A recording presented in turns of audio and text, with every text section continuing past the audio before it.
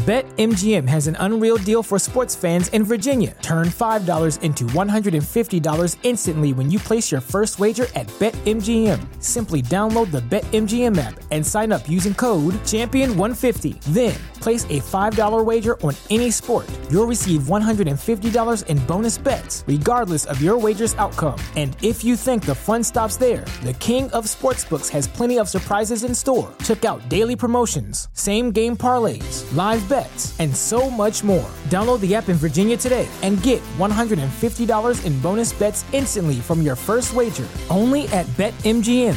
BetMGM and GameSense remind you to play responsibly. See BetMGM.com for terms. 21 plus only. Virginia only. New customer offer. Subject to eligibility requirements. Rewards are non-withdrawable bonus bets that expire in 7 days. Please gamble responsibly. Gambling problem? Call 1-800-GAMBLER. Promotional offer not available in Washington, D.C.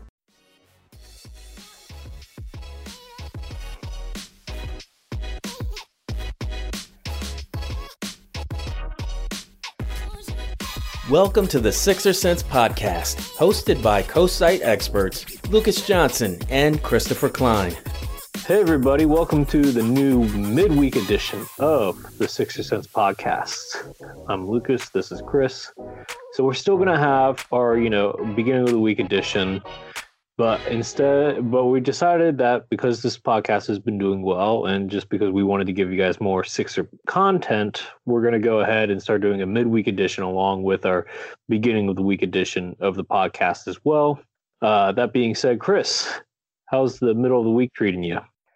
It's treating me fine. How about you?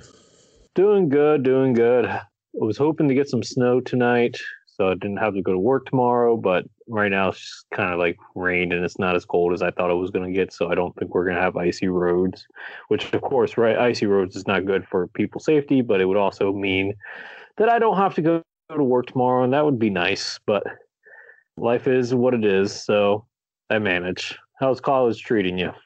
It's treating me pretty well. I've got some pretty big assignments coming up, but nothing too bad. Cool. I think we're ready to jump into some Sixers talk.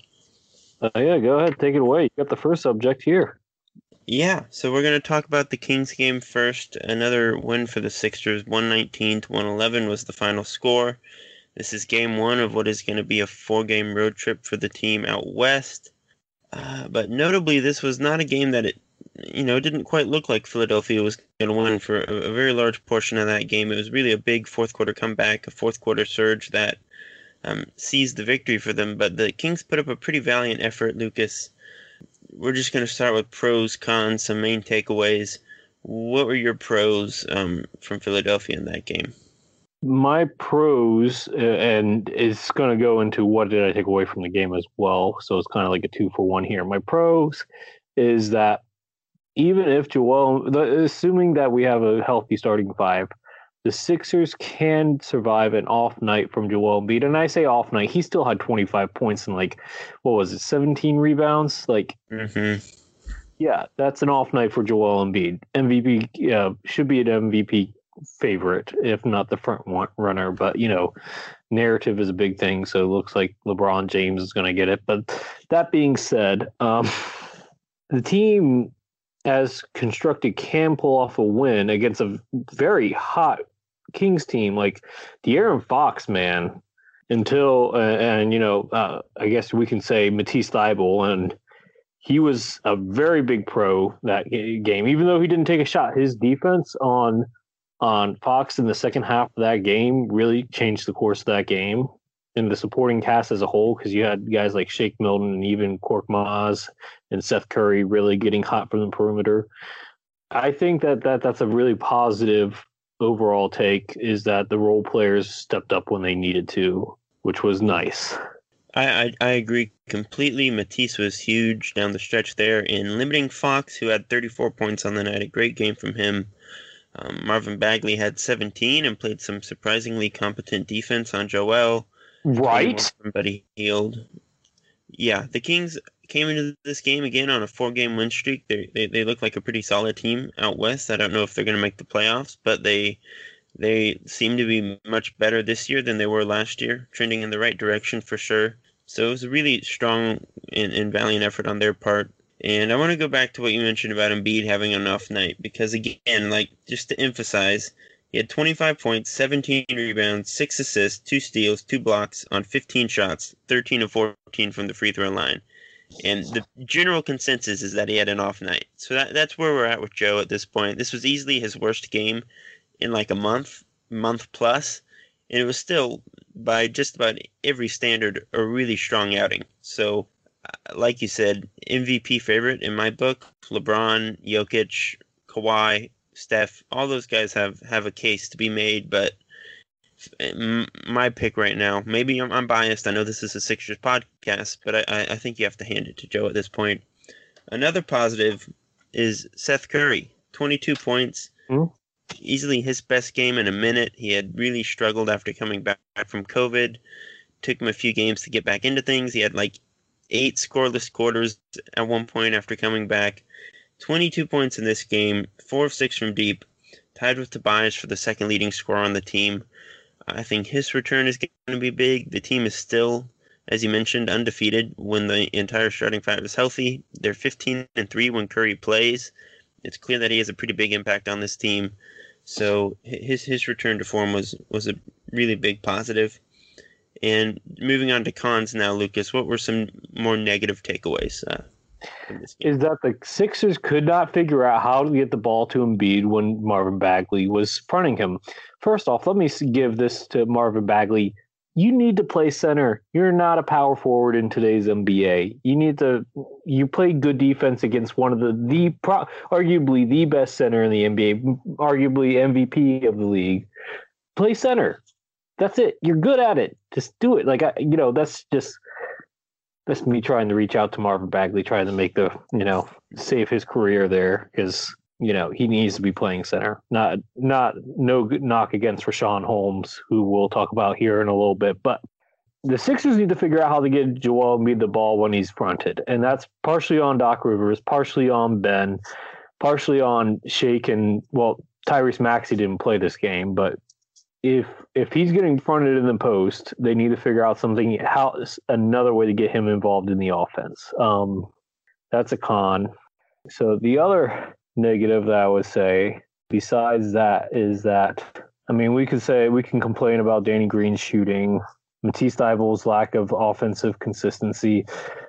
And you know what? You wrote something yesterday, and I was actually going to piggyback off of it tomorrow, most likely, about Dwight Howard. How do you think it's time to try to see if Tony Bradley would be a better backup center than Dwight? No, I don't think he would be. You don't think so? Not yet? No. Tony Bradley's just not very good. He doesn't do anything quality minutes better than Dwight does. Gobert last year. Yeah, Dwight's a fine backup. Bradley's like a fine third string center. Neither of them space the floor. Bradley's a downgrade defensively. I would stick with Dwight. He's definitely frustrating at times, and I mentioned that in the article you're referencing. But at this point, they don't really have anyone better. Yeah, I guess. Yeah, like I said, my biggest negative is that you got to find a way to get Joel more involved in the offense when they front him, and then Danny Green's shooting. It wasn't great. He didn't finish the game. You finished the game with Matisse Thybulle, who literally didn't even attempt a shot, which I know Doc Rivers likes to play the players' strengths and not try to exploit their weaknesses, but we got to figure out something with Thybulle, because you saw that I wrote today, Thybulle's literally a consistent jump shot away from being a starter on this team, in my opinion. Yeah, I don't think you're wrong there either. He's just such a tremendous defender, a genuine marvel on that side of the ball. Mm-hmm. But the fact that he does pretty much nothing well offensively, there's not a particular strength that you can point to offensively. He's not a good dribbler, not a good shooter, not a particularly strong cutter, doesn't pass the ball overly well, isn't the quickest decision maker. There's really nothing there that you can point to say, oh, here's how he's going to contribute to this team offensively. So it's tough, but he is so good defensively. We mentioned the Fox aspect of it in the fourth quarter, that he's going to keep getting minutes regardless. Yeah. He's one of those guys, if he actually played enough minutes, he would be an all-defensive team, but he doesn't play enough minutes. He's averaging 17 minutes a game right now, but he would have to at least average 24 to get considered for that position, and he's not this season. That's just not going to be the case. Hopefully this next offseason, he really buckles down on this. And yet again, Uriah seems to always miss the podcast where we give credit to Matisse Thybulle. Sorry, Uriah. We know you're missing out. But yeah, I guess the Green inconsistency is another thing that's always going to plague the Sixers right now. I mean, he's going to be hot some games. He's going to be cold some games. He's shooting about 39% from the field. Not great, but 36% from three-point land, so you live with it. And his defense is still on point. It's just his offense is deteriorating rather quickly, especially not involving, spot-up three-pointers. So, guys, let me tell you about one of our sponsors. The Sixer Sense podcast is sponsored by Manscaped, who is the best in men's below-the-waist grooming. Manscaped offers precision-engineered tools for your family jewels. They obsess over their technology developments to provide you the best tools for your grooming experience. Now, Manscaped is trusted by over 2 million men worldwide. Did you hear me? 2 million men worldwide. And today, we have an exclusive offer for our listeners. Check it out, 20% off, plus free shipping with the code FANSIDED20. Again, the code FANSIDED20 at manscaped.com. So, if you're wondering what are some cool items that come in the package, no pun intended, the Lawnmower 3.0 comes inside their brand new Perfect Package, which comes with everything you need to keep trimmed, cut-free, and smelling nice down there. In addition, the trimmer comes with an LED light for a more precise shave and is waterproof to make your shower shave clean and easy. The Manscaped Perfect Package 3.0 also includes the Crop Preserver, which is an anti-chafing deodorant and moisturizer. So what are you waiting for, guys? Stay trimmed and stay fresh for your wife or your significant other. Just use the code FANSIDED20 to get your 20% off and free shipping today. And now, back to the pod. My counter to that is that he's never really been much other than a spot-up shooter, and he's still a pretty good one. I think he's been more than serviceable on that end, especially he moves well off the ball too, which is helpful with Joe and Ben. And like you said, his defense, I think, is a lot better than he gets credit for. He gets burned on ball every now and then. Part of that is just because Doc tends to give him pretty difficult matchups. A lot of guys who Ben should be guarding and who Ben probably would guard in the playoffs tend to be assigned to Danny Green right now. And that's just not necessarily fair to him. But off the ball, great defender, great hands, good instincts. He's been really solid, I think, really on both ends. I wrote about this not too long ago. I think he deserves a lot more credit than he's gotten. Nothing special, nothing that jumps off the page, but I think he's been a really solid fifth starter in my book. Mm-hmm. I mean, he's not bad. I would if we could bring him off the bench, I think that would be better, but I don't think that's happening unless Matisse finally magically finds a jumper, and shows that he has it for 2 months. Anyway, but that's, so I guess we kind of already talked about this, but what was that last point you wanted to touch on this section? Yeah, so just broadly speaking, what were your core takeaways? What do you think this says about the Sixers moving forward? In terms as the team, is that they can survive with Joel Embiid having an off night and Ben Simmons not going off. Matisse, Tobias Harris had a Tobias Harris night, 22 points, 8 of 15 from the floor, 2 of 5 from the three-point line, 10 rebounds. Steph Curry, as you said, went off. Shake Milton had a solid night. So did Korkmaz. Those role players need to have, good games when Joel Embiid's not an MVP. And that's what happened here. And as long as that happens, the Sixers can survive an off night from Joel Embiid. It's crazy to think that, 25 points and 17 rebounds, 6 assists, 2 steals, 2 blocks, or an off night. But as an NBA team as a whole, first off, it shows that the Sixers can come back from a game where they should not have won, because that never really happened last year. So that's good coaching on Doc Rivers. He's done that plenty of times before. We saw in the 2008 finals against the Lakers in Game 4, I think it was. And the only reason why I remember that is that I just watched the All About the Smoke podcast this morning, where Doc Rivers was a guest and he was talking about that. So kudos to Matt Barnes and Steven Jackson for that fun podcast. No, I think, Doc Rivers has definitely made his impact on this team. He has players starring in their roles. Matisse Thybulle is doing that. And I think this even makes a stronger case for the Sixers being a legit contender in the East. I mean, Brooklyn's struggling right now. The Bucks are definitely not impervious. I think this is pushing them closer to that top tier in the East, if not already pushed them into that top tier. Yeah, I agree. Like you mentioned, a really solid night from Shake, from Furkan, from Seth, from Matisse. That hasn't really been the case a lot lately. The bench especially has been pretty rough. The guards in general have been pretty rough in recent weeks. So you mentioned them being able to win without Joel. They have to have more nights like that where everyone is contributing on some level. That's really going to help them when Joel doesn't have his best night. But yeah, I agree with all the points you made. Mm-hmm. So now we're on the Kings, but we're going to switch gears because that was the only game that the Sixers played between this podcast and last. But we're going to talk about two former Sixers that are currently on the team on the Kings, and that's Richaun Holmes and Glenn Robinson.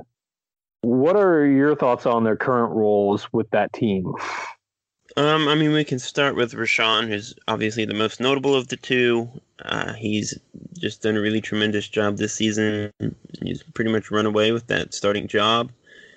He is a really solid rim protector and shot blocker, as we always knew in Philadelphia, but his growth offensively, in terms of decision-making and efficiency, as well as just his growth defensively. Fouls were a big problem for him when he was in Philly. Why he couldn't really stay on the floor as much as some people wanted him to, and he solved that to where he can play big minutes in Sacramento against most centers, maybe not including Joel Embiid, who got him into foul trouble, but that's what Embiid does. Again, more nights than not, Holmes has been able to play big minutes for Sacramento, and he's done a really good job on both sides for them. So it's just a credit to his work ethic, his competitiveness, which was never really in question in Philadelphia. And it's really nice to see him land on his feet somewhere. And then with Glenn Robinson, he's pretty much just doing what he does. A pretty solid backup wing, athletic, can defend a couple positions, hit the occasional three ball. Nothing particularly special, nothing that's a big departure from what his role was in Philly last year. He didn't always have a stable role here, and he might be able to carve one out in Sacramento. He played 17 minutes against the Sixers. But pretty much just the same old from him. So yeah, Richaun Holmes he's averaging a career high in minutes, points and assists this season, as well as blocks. He's a 13, 8, and 1.7 guy on 65% shooting from the field. He's probably near or at his peak of his career. Like you said, he's keeping Hassan Whiteside on the bench, which is at this point in Whiteside's career not that hard because he's so prone to foul trouble, and he's a lackadaisical defender outside of the paint.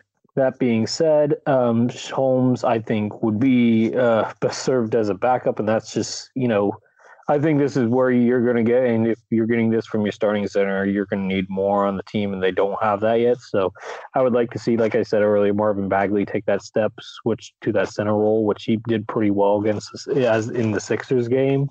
So maybe head coach Luke Walton tries that more with him in the future. But no, I think Holmes is having the greatest stretch of his career right now.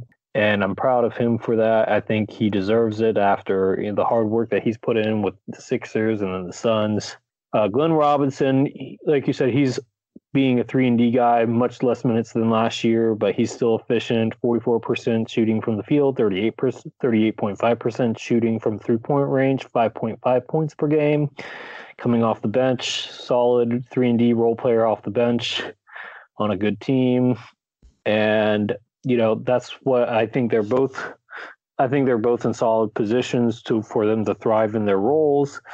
But Chris, what do you think if they were on this team? What type of roles would they have on this current Sixers team? Well, I think Holmes would be a pretty obvious upgrade over Dwight. We were just talking about him struggling in certain spots this season as the Sixers backup. I think Holmes is a much better player at this point in his career. He'd be a pretty remarkable backup. He's probably too good to be the backup to Joel Embiid and play 13 minutes a night, frankly.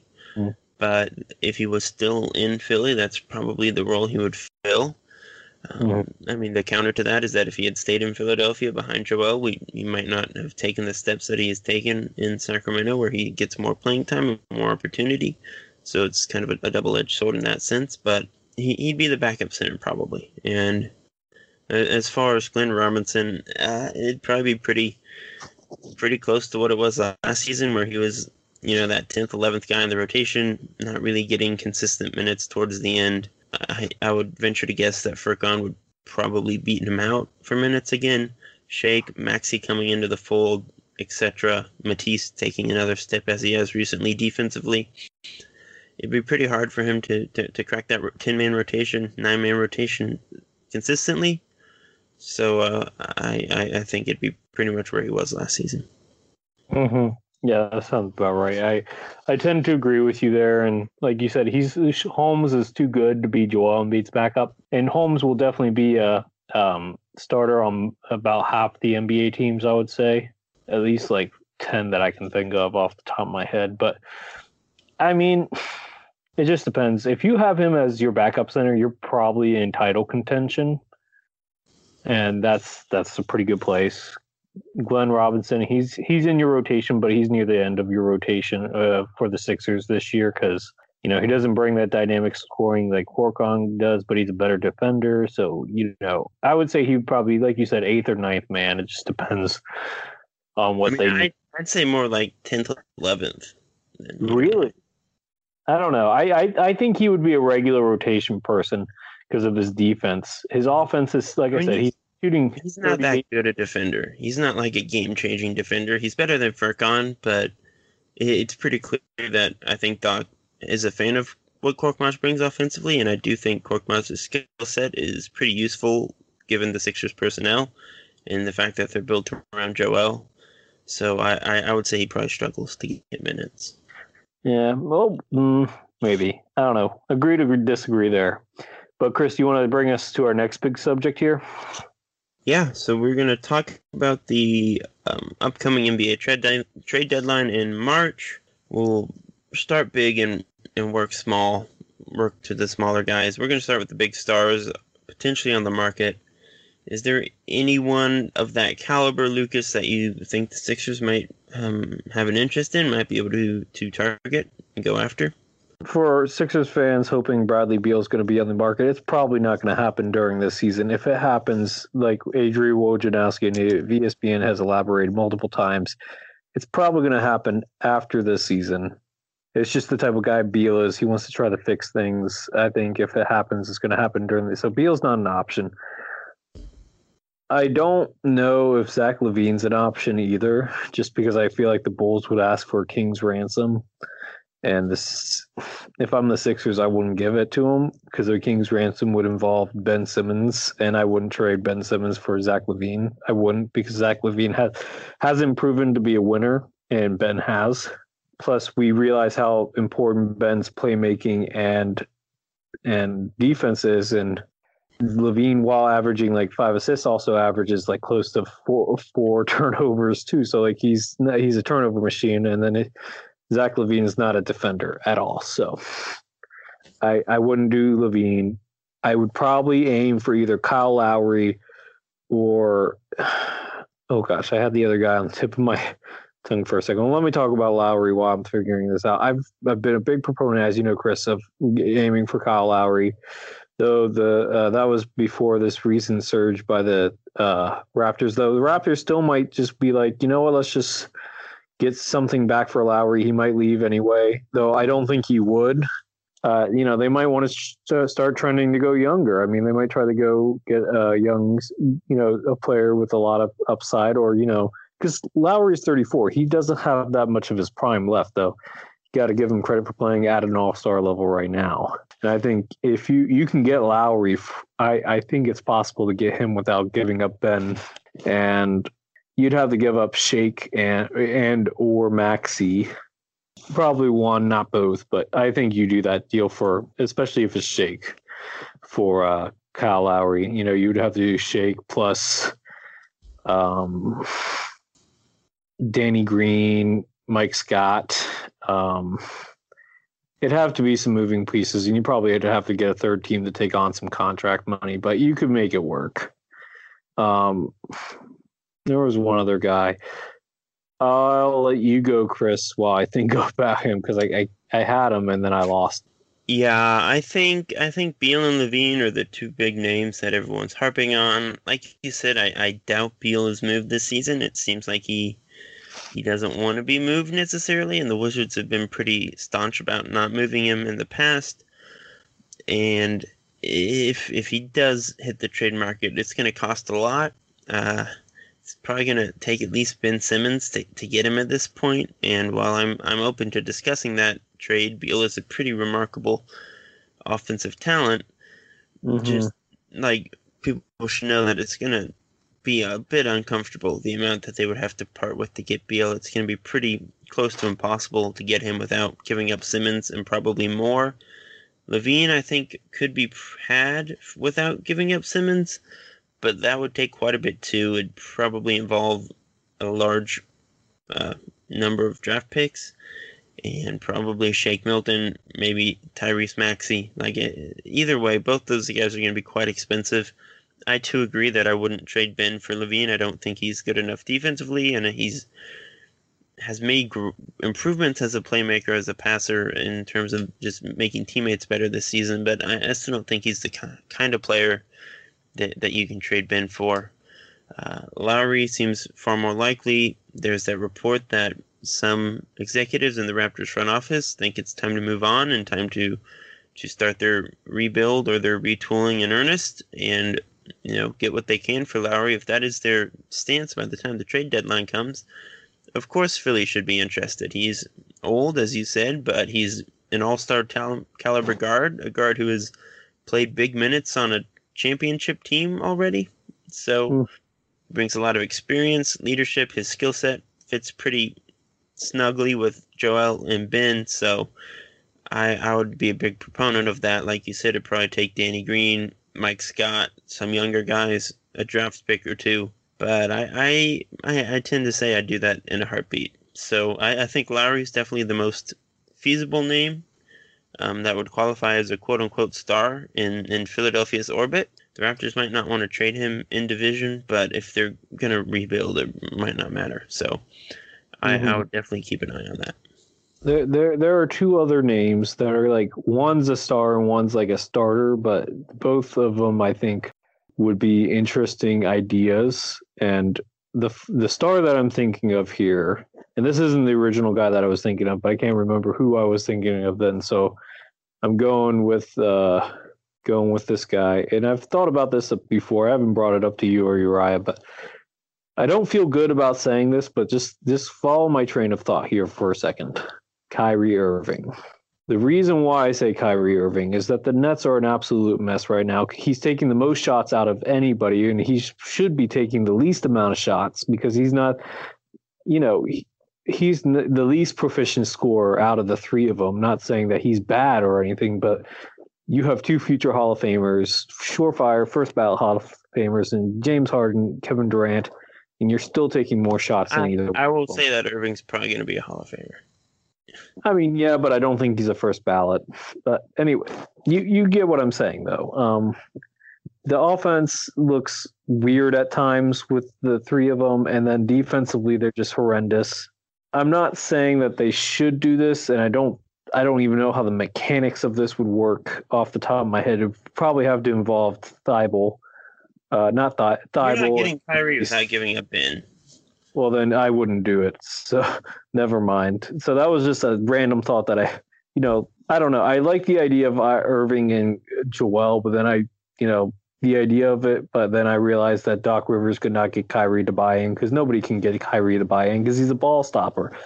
And I don't know. Kyrie's a pretty special talent, and he's a special talent, but you can't get him to buy into a system.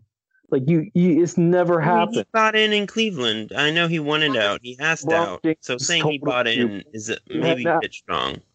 But he accepted his role. He took a backseat to LeBron. He played off the ball really well. Like 2 seasons before he got fed up and asked for a trade. Yeah, and that's fine. But I don't think the same problem would arise in Philadelphia since they don't have LeBron, and he's been pretty open-minded with regards to KD, who he wanted to play with, and Harden coming in. Like, I don't really have a problem with him taking the most shots. That probably won't last all season, and he's a really good scorer. And when all the defensive attention is focused on stopping Harden, who's the main playmaker, and Durant, who's Kevin Durant, it naturally might give Irving some matchup advantages in his favor that he's more than capable of taking advantage of. So I guess I don't know. I'm not anyway. So that's the I don't know. Irving, I wouldn't do Ben Simmons, but maybe that would be the only way. But if you could get him without sending Ben Simmons, then I would do it. Just because I think that would make a really good big three. Because then would still be the primary playmaker. Irving could be the point shooting guard, whatever you want to call him, because he's not a point guard. And then Joel does Joel things. The other guy, and I watched this. Hoops reference on Twitter. He's one of our followers on the main page. Mm-hmm. Yeah, he also has a YouTube page, and I was watching one of his videos earlier today or last night. I forget. I think it was earlier today, and he suggested that Devontae Graham could be on the move because he's in the last year of his contract, and LaMelo Ball is balling it up in Charlotte, and Graham looks like the odd man out. He could still be a starter in the league. Do you think Graham is a good option for the Sixers? And if so, what do you think it would take to get him? Yeah, it would depend on the price. Obviously, I don't know if I'd give up I could see the argument for giving up a first in the near future, just given that Philly's really good and it would be a late first rounder. But like you said, last year of his contract, he's going to get some sort of extension this offseason. He hasn't played very well this year. You mentioned the odd man out. His efficiency has been way down compared to last season. But as like a volume shooter who could be like the sixth man in Philadelphia on a title contender, I think he'd fit pretty well. So yeah, if it's not too expensive, if it's like a first or a couple seconds and some like a minimum salary guy, if that's all he's fetching on the market, then yeah, I'm all over that. But I think it would probably end up taking like a lottery protected first and probably Shake. Yeah, like I'm not huge on giving up Shake in that trade. Like I don't know if the difference is as great as it would need to be to justify that. I don't know. I mean, if it was just him for Shake straight up with no draft picks, I'd be tempted. I would be. It's a tempting offer. Yeah, but I mean, maybe I'm dumb for saying no to that, but Shake also has 2 years on a minimum contract, and Devontae is expiring, and he would need an extension. And again, like Graham hasn't been very good this year. He can shoot the ball well, and he can shoot it a lot, but he's not a good defender. He's much smaller than Shake. Yes, I wouldn't give up too much for him, is basically what I'm saying. Well, I guess my question is, if you get Graham, would you play him over Maxey? Yeah, I mean, he'd be better in the short term for a team that's trying to win. I think he could definitely contribute and play with Shake, etc. Mm-hmm. So if it's not a steep price, I'd be all for it. But hey, we could trade I feel like and a protected first for him. Terrence Ferguson and a protected first. Why not? Yeah, like if it was that, I'd consider it. But other teams in a less competitive situation might be more tempted to outbid Philly for someone like Graham. So it's always tough. Going back to your Kyrie suggestion, I think he's pretty much like in the same class as Beal, where I'd consider swapping Ben for Kyrie. It's an interesting hypothetical, but the defensive drop off on the perimeter would be pretty significant, and then you give Brooklyn an elite defender. Granted, what they really need is a rim protector. That's not something Ben's gonna give them, but they did sign Noah Vonleh yesterday. Yeah, no, I'm not really worried about Noah Vonleh. So not either. I'm just saying they're trying. Yeah, they're trying it. The buyout market will be really interesting. They have some money to spend there, as does Philadelphia. Yeah, so if Andre Drummond gets bought out, that's a name to watch. Though I don't know if he would really, fix their defense, but we'll see. I would be more interested in Kyrie than I think it sounds like you are. I think he's on the same level as Ben. He's one of the just most gifted individual scorers of all time. Well, not of all time, but in recent history. He's just a super talented top scorer. 15 ISO scorer in NBA history. I think that's fair to say. And that's something they've never had with Joel. He'd take a lot of pressure off of Joe late in games. He'd be a different outlet for this team offensively that I think would do really good big things. I think most likely if that were to happen, it would probably happen in the off season. Yeah, and look, the Kyrie, I'm really not as worried about the personality stuff as some seem to be. He took a mental health break or whatever. It really doesn't concern me. I don't think he'd be a locker room problem or anything. Maybe I'm wrong. He clearly didn't get along with people in Boston as well as he needed to in Cleveland. So maybe I'm just naive, but broadly speaking, I don't think it would happen. So it's probably not something we really need to harp on. I don't know, but is there any other? I can't remember if there's any other big name. I mean, I guess Lonzo Ball. I don't really see him as a big name. I mean, he's kind of a big name, but I would not go for him right now based off of our current personnel. Yeah, and that's a pretty nice segue into our next point, which was minor deals that you would like to see Morey pursue. Mm-hmm. Are there any names in that category that come to mind? I mean, JJ Redick is one, but I think we both agree it would probably be better to wait for him to get bought out versus trading for him.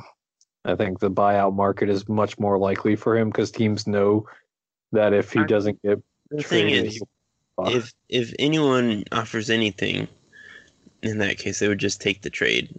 Unless there's a complete absence of a market and no one's willing to offer even a second-round pick and contract filler, then they're not going to buy him out. If someone makes a trade, they're going to probably make it, get what they can. Yeah, I guess if Boston wants to use their trade exception, if Brooklyn wants to fork over Spencer Dinwiddie, then Philly's going to have to make a serious offer.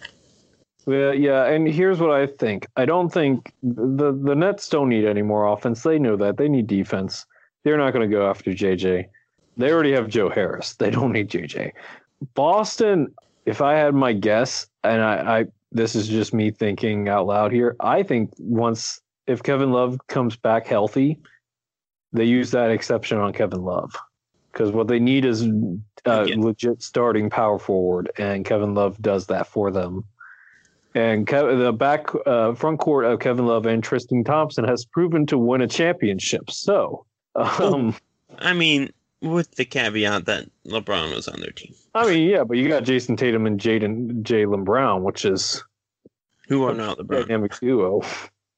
Not on LeBron's level, but you got that, and assuming that Kemba Walker can return to form, that's not a bad caveat there. So I think the Sixers are probably the favorites to get Redick, either in a trade or a buyout, because I don't think the Celtics use part of that trade exception.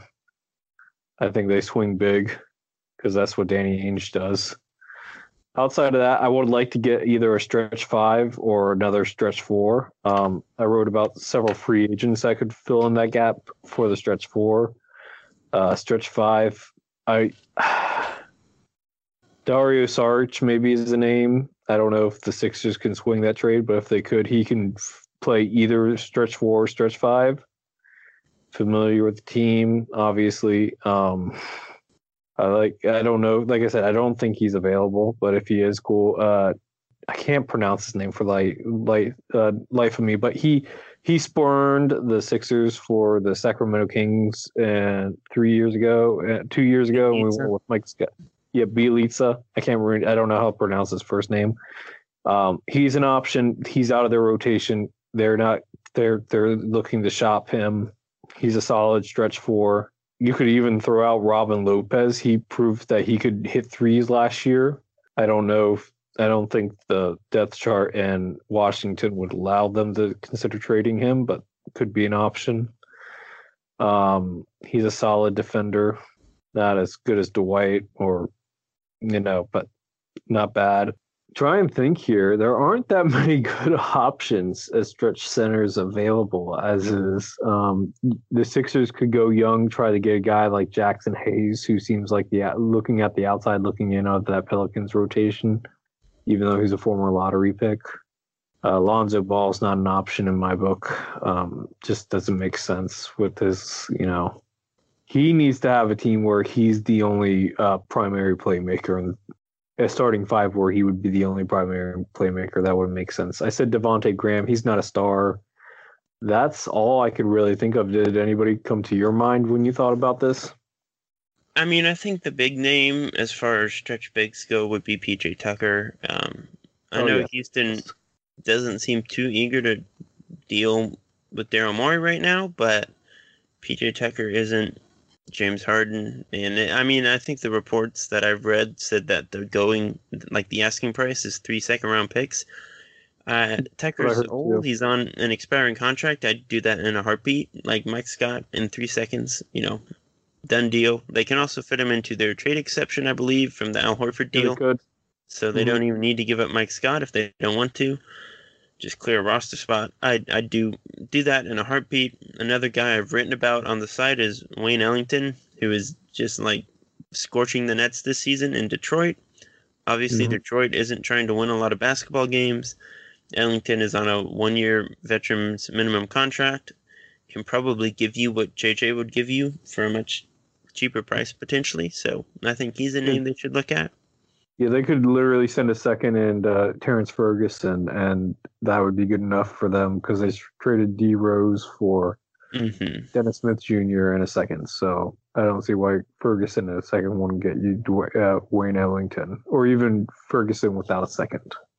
That's not a bad like the Sixers got Burks and Robinson for a couple of seconds last season. So they just have to pick the right rebuilding team, see if they can siphon off another shooter or two. That's really the way to go, I think.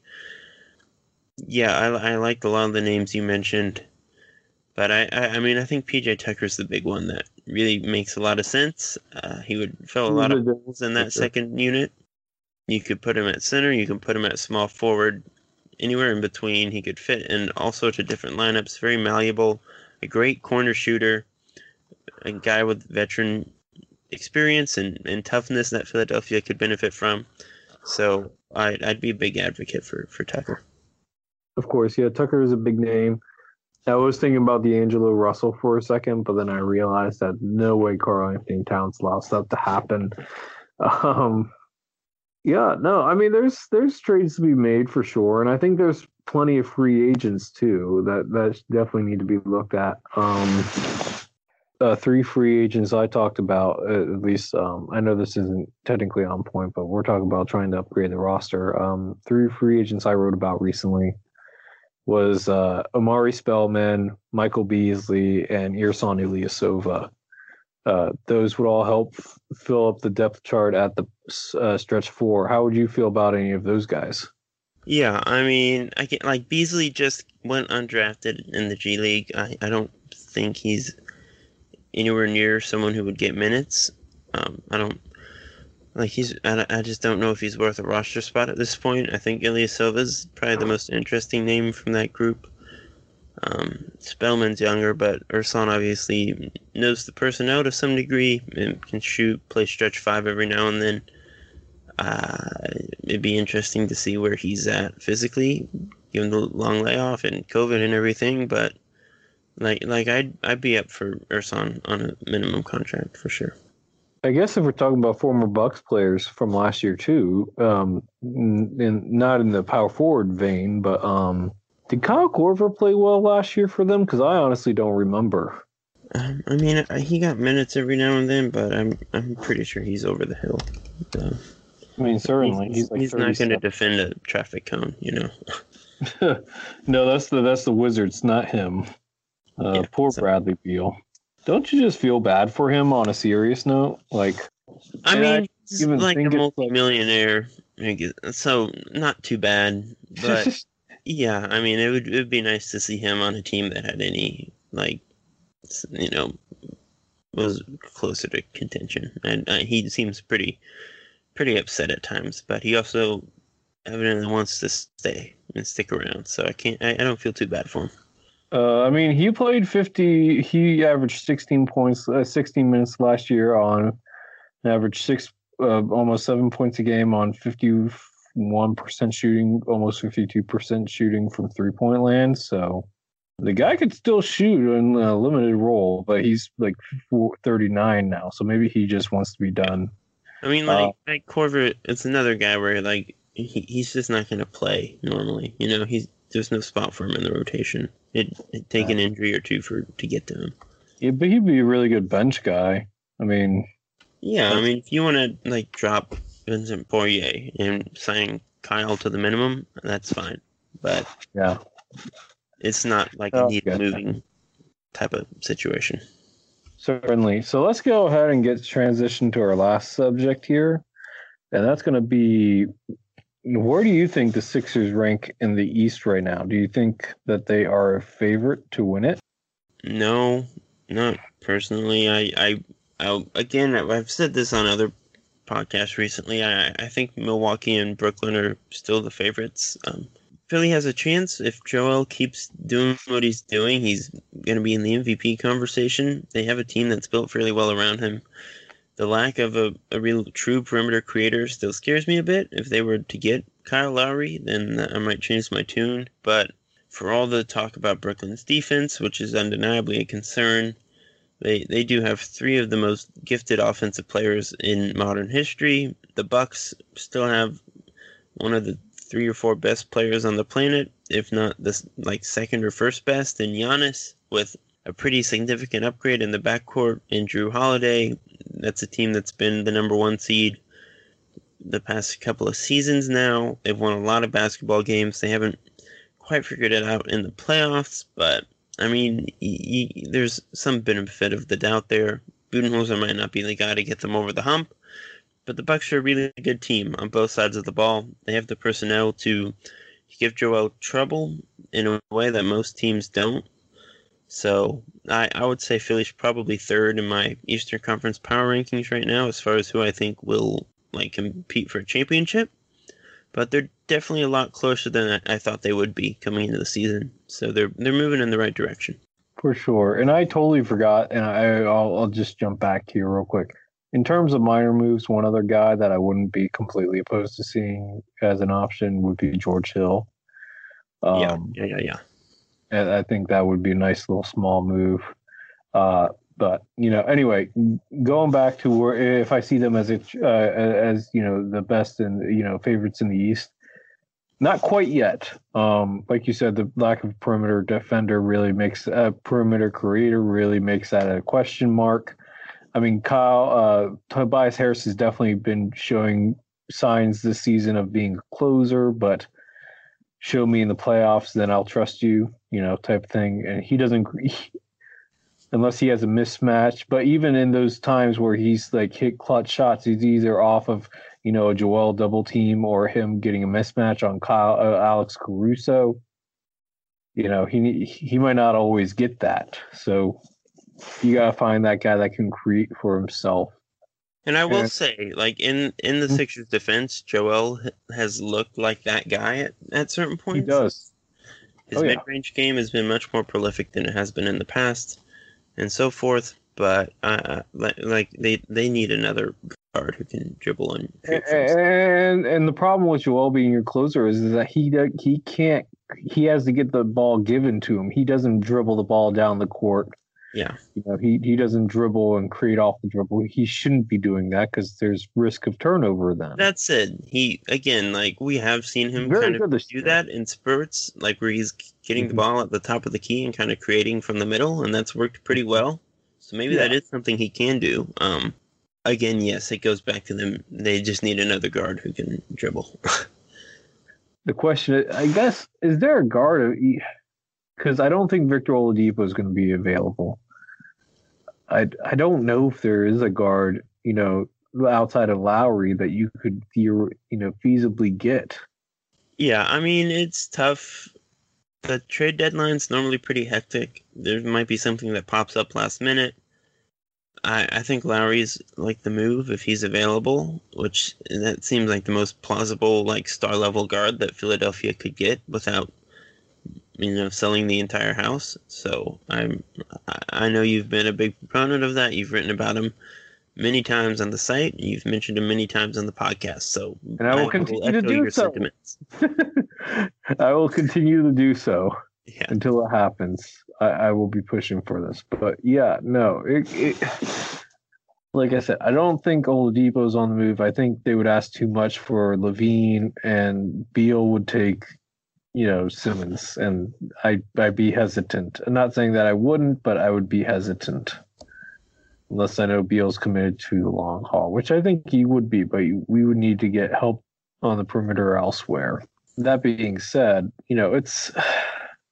I think that they're making a push, and it's harder for me now than it was 2 weeks ago to say, oh, no, they're not a contender. I think they're getting closer, Chris, and I think they're making a strong case. A win against a hot Sacramento team like this, if they go 3-1 or 4-0 on this road trip, it's going to tell a lot. And the way that they're playing right now it's totally possible. Yeah, I mean, I agree. I think they're much closer than we thought they were. I mean, Embiid being one of the 5 best players on the planet certainly helps. He's a much better player now than he was even last postseason when he played extremely well against Boston, albeit he didn't have nearly enough help for that to matter.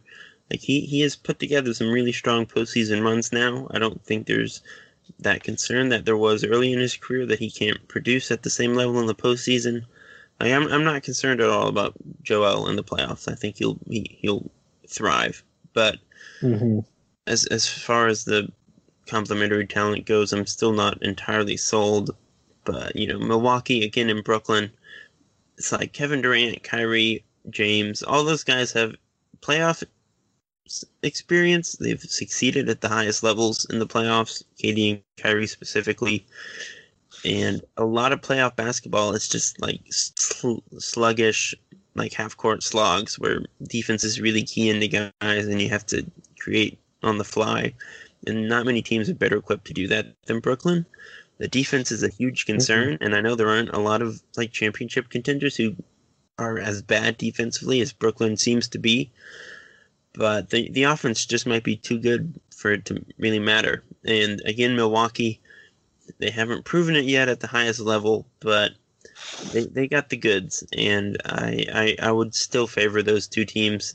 It's like the same situation with Utah in the West. Like they've been far and away the best team really in basketball so far. I mean, record-wise they are. They've won a lot of games recently. Both offense and defense. Yeah, they've been just murdering teams, and I still don't think the Jazz are going to beat the Lakers in the playoffs.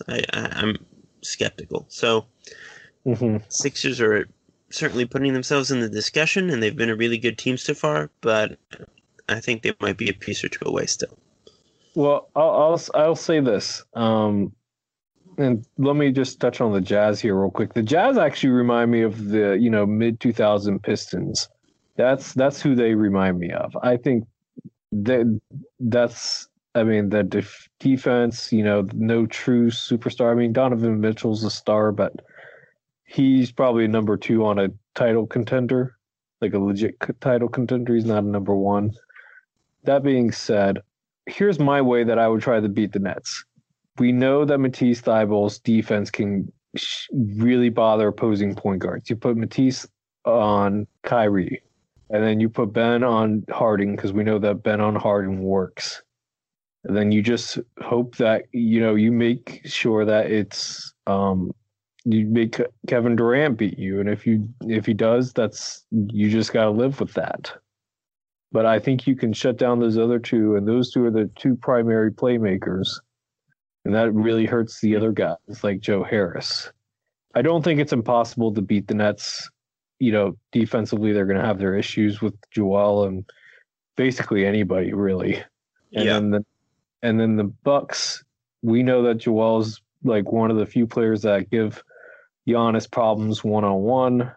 Chris Middleton isn't a closer yet, though. I think he's getting close, and if he does, gosh, that makes them a legit contender.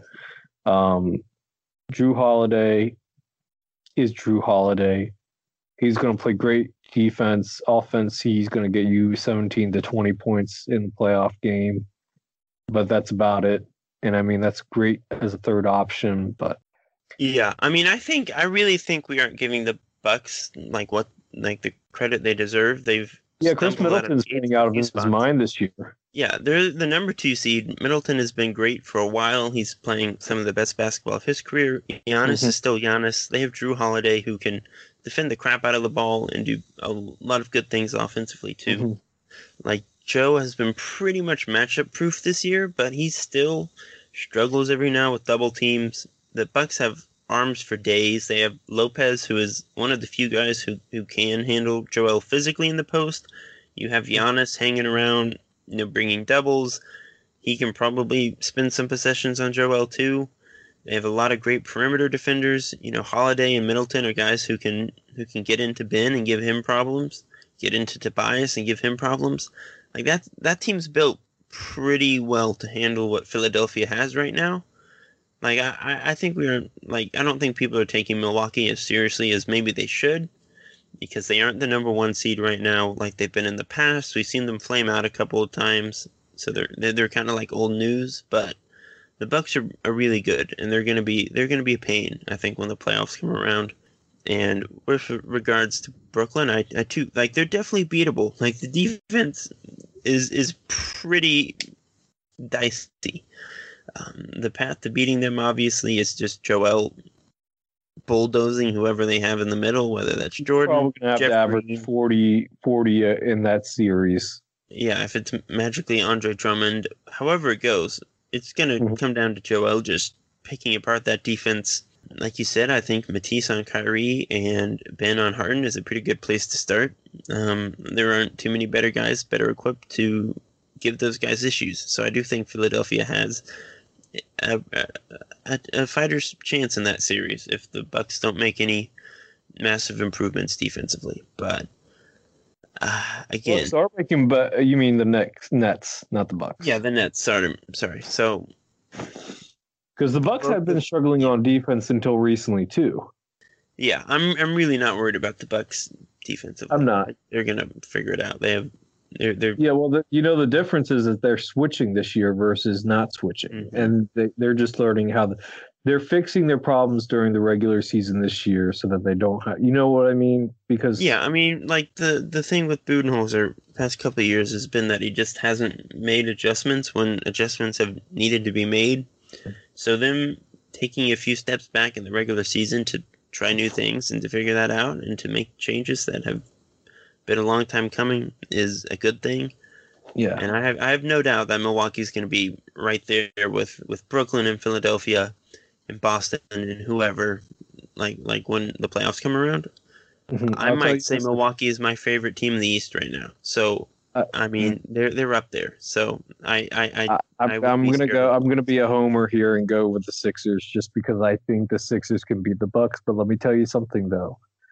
If Budenholzer uses Giannis as a pick and roll, as the screener in the pick and roll in the final minutes of a playoff game and in general during the playoffs, and allows Middleton to unleash his mid-range game, which he definitely has off the dribble, I think that's going to make them dangerous. I mean, I can't stress enough how good this Bucks team is.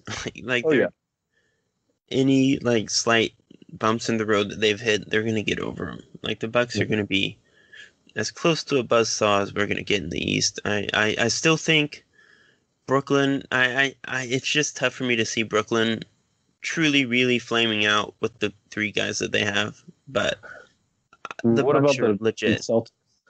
What about the Celtics? I mean, I like the Celtics are sort of they're a better defensive team, obviously, than Brooklyn by a pretty solid margin. But with respect to Philadelphia, like the center rotation is still a pretty big issue. That's something Phillies can take advantage of. Tatum and Brown, yeah.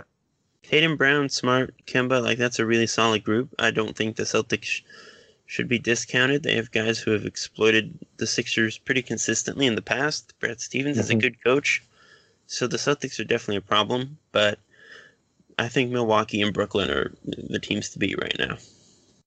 Yeah, for sure. And I think, maybe if they could, what if Andre Drummond, well, no, it doesn't matter where Andre Drummond is going because he's not going to fix any team's problems. Yeah, look, Andre Drummond is just not as good as people think he is. Well, to be fair, is there any center that could go to either the Nets or the Celtics that would be like, oh, they're going to be able to slow Joel down enough to where it's going to cause problems? Because the only three guys, if you count Al Horford, but I don't think he's. I think he's past his prime at this point. I'm super excited for when Boston uses their trade exception on Al Horford. That would be hilarious. Absolutely. No, I mean, I think that's a slippery slope because like Joel is so unique, and there are so few guys who can truly, quote unquote, contain him one-on-one. But there are a lot of centers who would change things drastically for Boston against other teams. If Miles Turner somehow ended up on the block, he'd vault the Celtics pretty far forward, in my opinion. So there are definitely routes to them getting better that might not explicitly impact the Sixers series as much as it would other series and other teams. But I mean, Celtics could avoid us. I know. It's weird to say because they swept us last year, but if they could avoid us and get an upgrade at center, like you said, Miles Turner, or even, if they even got Andre Drummond, and but I don't think that they would go for him because Tristan Thompson is less mistake-prone version of Andre Drummond, not nearly as tall, but Tristan Thompson is not a bad center. He's not. The Celtics are a good team. They're probably in that second, third tier. I think Milwaukee and Brooklyn are at the top. Philly and Boston are probably the next guys up. And then you have the Miamis, the Indianas, and whatnot. I still think Miami's going to turn it around at some point. Bam and Jimmy are just too good. I think they'll get into the play-in. I mean, I would venture to say they're probably going to be beyond the play-in by the time we have 2/3. The Raptors are closer than they are right now. Yeah, I mean the Raptors and the Heat are both going to be in the playoffs. If I had to, don't think that the Knicks or the Hornets aren't going to hold on to their spots. I like the Hornets, man. Yeah. I like what they're doing. I mean the Hornets are fun, and the Knicks are something. But Toronto and Miami are they're better teams. Yeah. Well, I mean, I guess if that's the case, then would you really trade Lowry? I mean, I don't know. That's just one of those things. Well, if you're Toronto, I think if you're going to trade Lowry, you look at it to where you don't want to just be a middle-of-the-road playoff team at this point. Yeah. It's time to tear it down before Siakam's too old, before other factors play out. Yeah. No, I get what you're saying. Well, Chris, I think it's about time to play it out. Do you want to play us out? Thanks again, everyone, for tuning in to another episode of the Sixer Sense podcast. We are very excited to keep bringing you these midweek podcasts moving forward. So we're going to be coming out regularly twice a week, which is an exciting new development. We hope that you will tune in for both our podcasts each week. Give us a 5-star review. Give us a rating on iTunes, wherever you are listening from. It would help us a great deal, and we would really, really, really, truly appreciate it. And as always, we just are so genuinely appreciative of all the love and of all the listeners who give us the time of week to talk basketball. So we'll be back early next week on Monday with a fresh episode, and we'll talk to you all then. BetMGM has an unreal deal for sports fans in Virginia. Turn $5 into $150 instantly when you place your first wager at BetMGM. Simply download the BetMGM app and sign up using code Champion150. Then, place a $5 wager on any sport. You'll receive $150 in bonus bets, regardless of your wager's outcome. And if you think the fun stops there, the king of sportsbooks has plenty of surprises in store. Check out daily promotions, same-game parlays, live bets, and so much more. Download the app in Virginia today and get $150 in bonus bets instantly from your first wager. Only at BetMGM. BetMGM and GameSense remind you to play responsibly. See BetMGM.com for terms. 21 plus only. Virginia only. New customer offer. Subject to eligibility requirements. Rewards are non-withdrawable bonus bets that expire in 7 days. Please gamble responsibly. Gambling problem? Call 1-800-GAMBLER. Promotional offer not available in Washington, D.C.